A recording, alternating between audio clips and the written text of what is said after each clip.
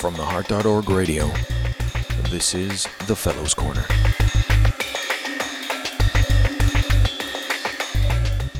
Hello and welcome to the Heart.org's Fellows Corner. My name is Schuyler Jones and I'm an interventional cardiology fellow at Duke University in Durham, North Carolina.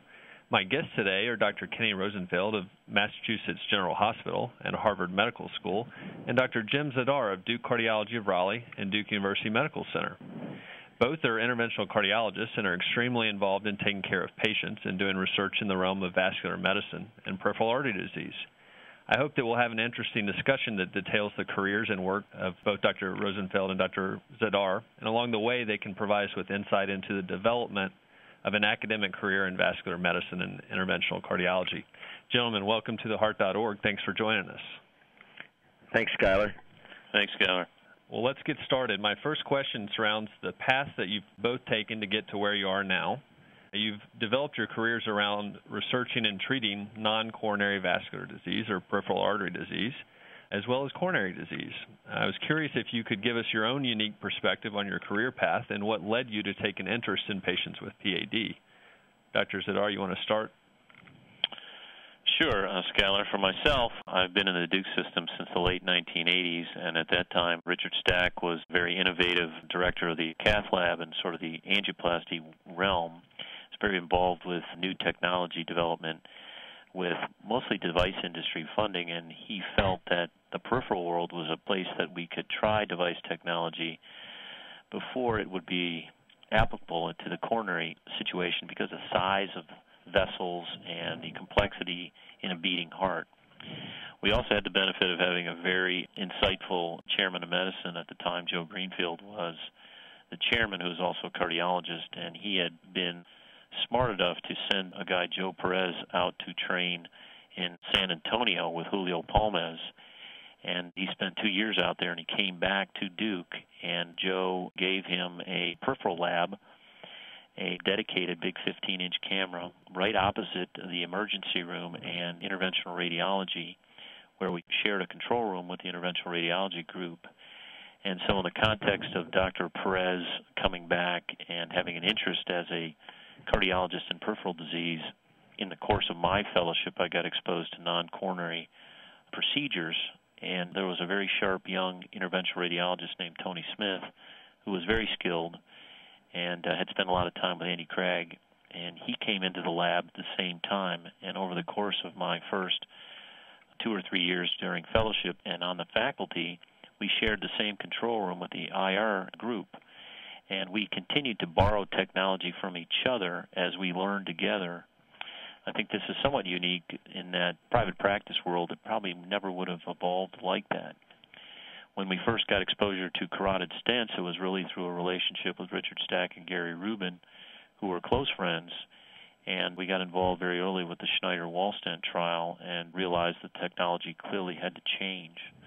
But we had some good relationships with the device industry, and one of the big pushes on the Duke side was trying to miniaturize some of the technology in the periphery more toward coronary tools. So he worked with several companies on developing 014-based wires instead of 035-based wires, and this allowed balloons to get smaller and sheaths and guides to get smaller so that we could do more in a smaller environment. And I really enjoyed that, and I found a lot of satisfaction from helping a patient walk better. In fact, I think they were more grateful than somebody you did a coronary angioplasty. And so that's how it evolved really for me, and we developed a clinic based on these principles and gradually grew the peripheral interventional program to the point that we've routinely been training a few fellows a year out of our larger group of interventional cardiology fellows, and both in carotid and arterial education. And I think it's been good, I think, both for the fellows' education and for my own knowledge and growth. Great. All right, Dr. Rosenfield, how about you? My pathway was not too dissimilar. As I listened to Jim talk about his pathway and, following really in the footsteps of visionary people who were giants like Richard Stack. In my own case, when I finished my cardiology fellowship at New England Medical Center, I had the privilege of working with one of the true giants of our time, who's unfortunately no longer with us, but a guy named Jeff Isner, who's probably better known for his visionary and phenomenal work with therapeutic angiogenesis and stem cell and gene therapies. But when I finished in 88, I said, well, I think the way to go here is I want to do intervention. I like working with my hands. But that time it was really only cardiology and interventional cardiology that was just beginning, really. There were no fellowships in that field, and Jeff was moving to a smaller hospital, academically oriented, but nonetheless quite smaller than New England Medical Center, named St. Elizabeth's down the street. And I was lucky enough to be asked by him to be one of his new interventional fellows and to go with him. And it's kind of one of those things where if you identify a mentor who's really a giant and a visionary person, then stick with them because they're going to take you to the right places. Jeff was one of those just unusual guys who had greater vision than anybody I think I've ever met since, really. I mean, a phenomenal person. And when we went, Jeff's vision was much like what Jim described.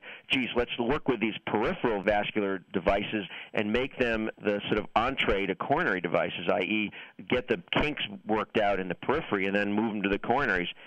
It's amazing how things have changed around since then. We actually start now with a lot of devices in the coronaries, and then they move to the periphery once they've got the kinks worked out in the coronaries for a variety of reasons. But we went to St. Elizabeth's together, and I was a co-fellow with a guy named Doug Lasordo, who's another giant in his own right.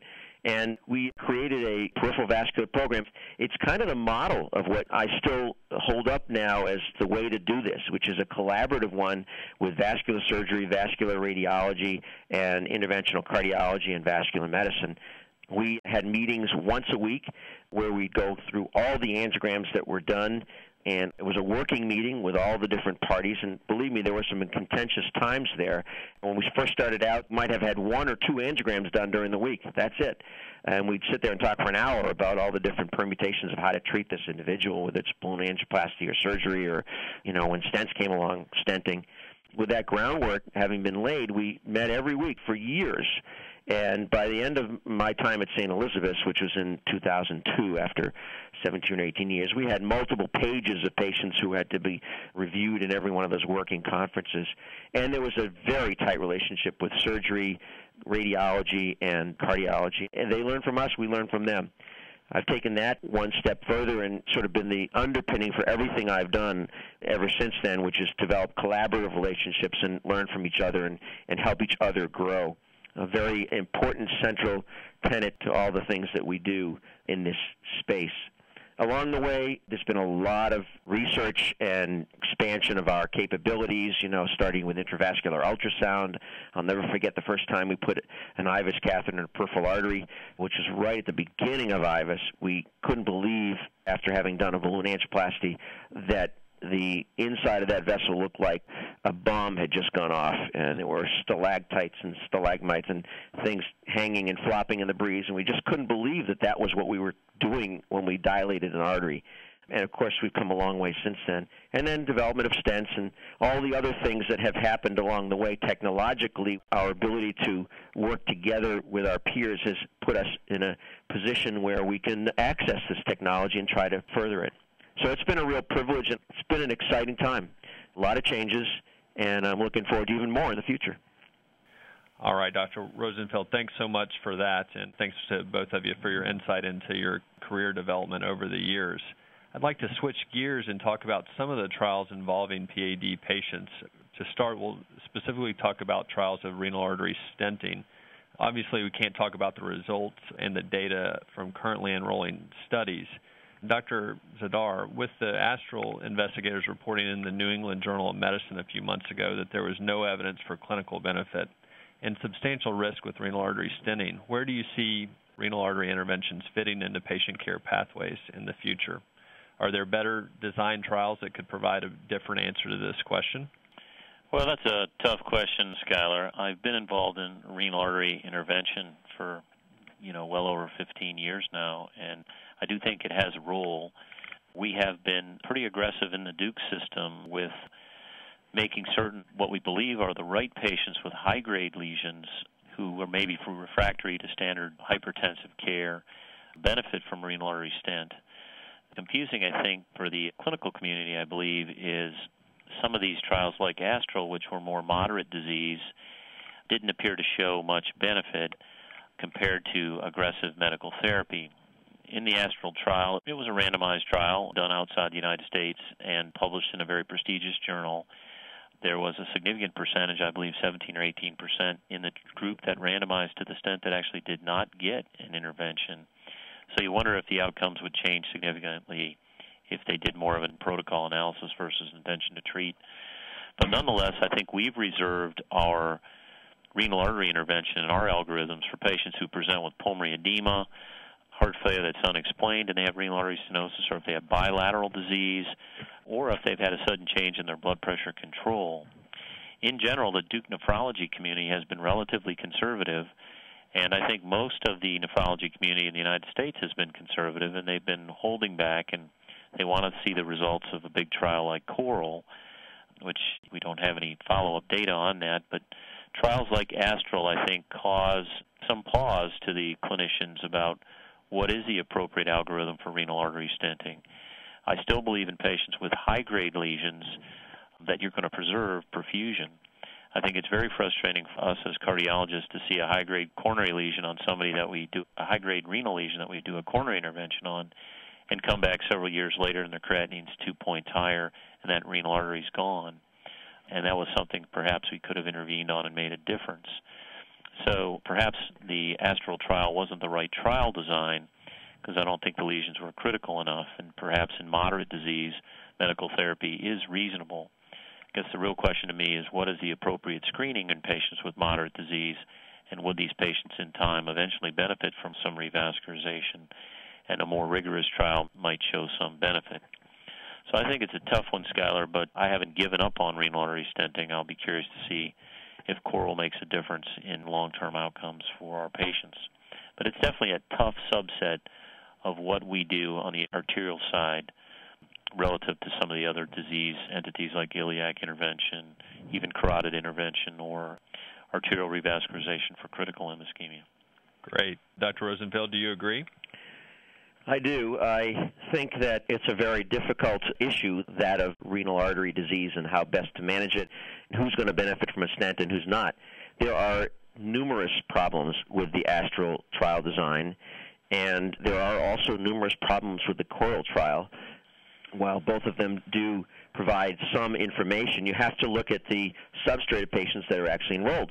In Astral, if you look at the trial design, the entry criteria state that the patient must be one in whom the clinician doesn't know whether revascularization will help or not, which parenthetically means that a lot of patients were just treated because the clinician, in his or her heart of hearts, felt that they knew the answer, and they went ahead and treated. In other words, the most critical patients, the ones with the progressive decline in renal function, the ones with congestive heart failure, with flash pulmonary edema, and the ones with blood pressures that were uncontrolled by multiple medications. So the ones that Jim identified, most of them were probably by and large taken out of the trial. And if you look at the number of patients enrolled per site over the course of this trial, it's something like 1 or 2 per year. Now you think to yourself, well, geez, you see more than that in a year's time at every institution. So what happened to all the rest of the patients who were not enrolled? Well, they weren't put in the trial because they were treated outside the trial by people who thought they knew the answer. The same thing is happening with Coral. I can tell you that while the people who run that trial, and by the way, I was involved at the outset of that trial as one of the leaders.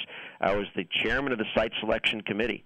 And it pains me to say this, that I think we diluted the way the trial was run, and in such a way that we couldn't actually get enrollment to where we wanted it to be, because most of the patients are being treated outside of the confines of the trial. And the ones that are being enrolled, just like the Astral trial and just like the Drastic trial before that, are patients who probably won't make much difference.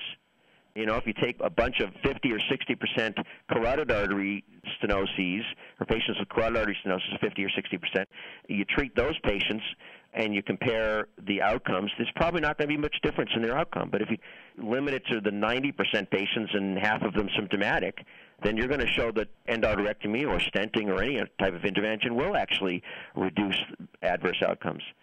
So it's critically important who gets enrolled in a trial, and all the trial can answer is the question as to what happens with that type of patient. It can't answer any questions about the other types of patients who were not enrolled. Great. All right, wonderful. Thanks for that discussion. Spend a couple of minutes talking about carotid stenting. Dr. Rosenfield, you've written the current consensus guidelines for carotid stenting.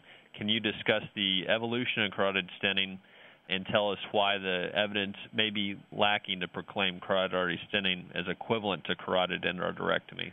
Well, I wouldn't go so far as that, but I would say that we need to prove the point. It's the same kind of thing that I just described with renal artery intervention. It all depends upon who's being enrolled in the trial, who's doing the trial. That's another factor that I didn't mention, which is that who are the operators and how experienced are they? When you compare the different therapies, are you looking at apples versus apples in terms of the patients and the people doing the procedures, or are you looking at apples versus oranges? And those are critical questions. I still am excited about carotid stenting. I did my first one after visiting Gary Rubin in 1995, another giant in this field. I went down to Birmingham and watched him and Sri Ayer do a case with Jay Yadav, and then came back up, and I got a call within a day after arriving from a surgeon who had a patient that had restenosis after endarterectomy and wanted him treated with a stent. And I think that ever since that time, the evolution has been one that has been checkered by, unfortunately, political and economic and ego concerns, and the fact that, it's not been a purely scientific milieu in which to look at this therapy, which unfortunately has tainted some of the results of the trials and has tainted the way that people look at it. I'm looking forward to the CREST trial. The primary results are being reported in about a month at the stroke meetings in San Antonio. I think that will be important. I think we have to, again, look at it closely as to what we're evaluating. This is a trial that combined asymptomatic and symptomatic patients together. So it's powered based on the total global combined group of symptomatic and asymptomatics. And also you have to remember this trial took a long time to carry out, and it occurred over the course of the time that the technology was evolving, the experience with the procedure was evolving. There were many people who became stenters, and I was on those interventional management calls. I can tell you that many people who became stenters in the trial who had a lot less experience than those who were doing endarterectomy. So it's a little bit problematic at the end of the day. I don't know what the results are going to show. Just one other comment, and that is I'm privileged to be the national co-PI of the Act 1 trial with my colleague, vascular surgeon John Matsumura from Wisconsin, chief of vascular surgery there. And that trial is just looking purely at the asymptomatic conventional risk patients and is powered to look at the difference between endarterectomy and stenting in that group only. A very clean trial, which we're excited. We're almost at 1,000 patients out of 1,700. And I think that trial will answer more questions than any trial to date, because of the fact that the patients are very carefully screened. They are identified as being good for both therapies, and the operators are all, again, highly screened and vetted with a careful selection process so that we know that at least as close as we can get, these stenters have almost as much experience as the people who are doing endarterectomy. So those are the kinds of trials that we need to do. The ones that are underpowered or look at apples versus oranges, a lot of the literature is checkered with, comparing stenting versus endarterectomy based on Medicare claims data, which is just purely non-scientific. That needs to be really looked at with a grain of salt. And hopefully, at the end of the day, if it turns out based on the Act 1 trial that endarterectomy is better than stenting, I won't be stenting anymore. But that remains to be seen. Great. All right, Dr. Zidar, anything to add? No, Kenny, just that Schuyler and I enrolled a patient in Act 1 today, and we put a carotid stent in a lady, and I think the Act 1 trial is a really pivotal trial, as the majority of endarterectomies in the United States are standard risk patients who are asymptomatic. So the importance of that trial, I think, to the field is huge, and I'm glad you're leading the effort. We at Duke are glad to contribute. So one other comment, in terms of patients who are high risk for surgery, of course, the only trial that really compared these two head-to-head, apples versus apples, was the Sapphire trial, which was the pivotal trial that gained approval for carotid stenting. There has not been any other direct head-to-head comparison between carotid stenting and endarterectomy in patients who are deemed to be high risk for surgery based on either anatomical or comorbid conditions. I would say that, all the comments back and forth and the arguments back and forth about this, they really don't hold water unless you compare them directly head-to-head, as was done in that trial. I would also point out that nobody's ever really done a direct comparison between either endarterectomy or stenting versus medical therapy for that high-risk group of patients. That needs to be done. There's never been a randomized controlled trial looking at surgery versus medical therapy for high-risk patients. So we have a lot more to learn than we already know. Well, great. Well, we didn't really have time to cover treatment of lower extremity disease. The CLEVER trial is a big trial. And then to talk about new procedures and techniques and possibly upcoming clinical trials. I really want to thank you, gentlemen, for your time and insight. Thanks for listening. You've been listening to The Fellows Corner on the Heart.org radio.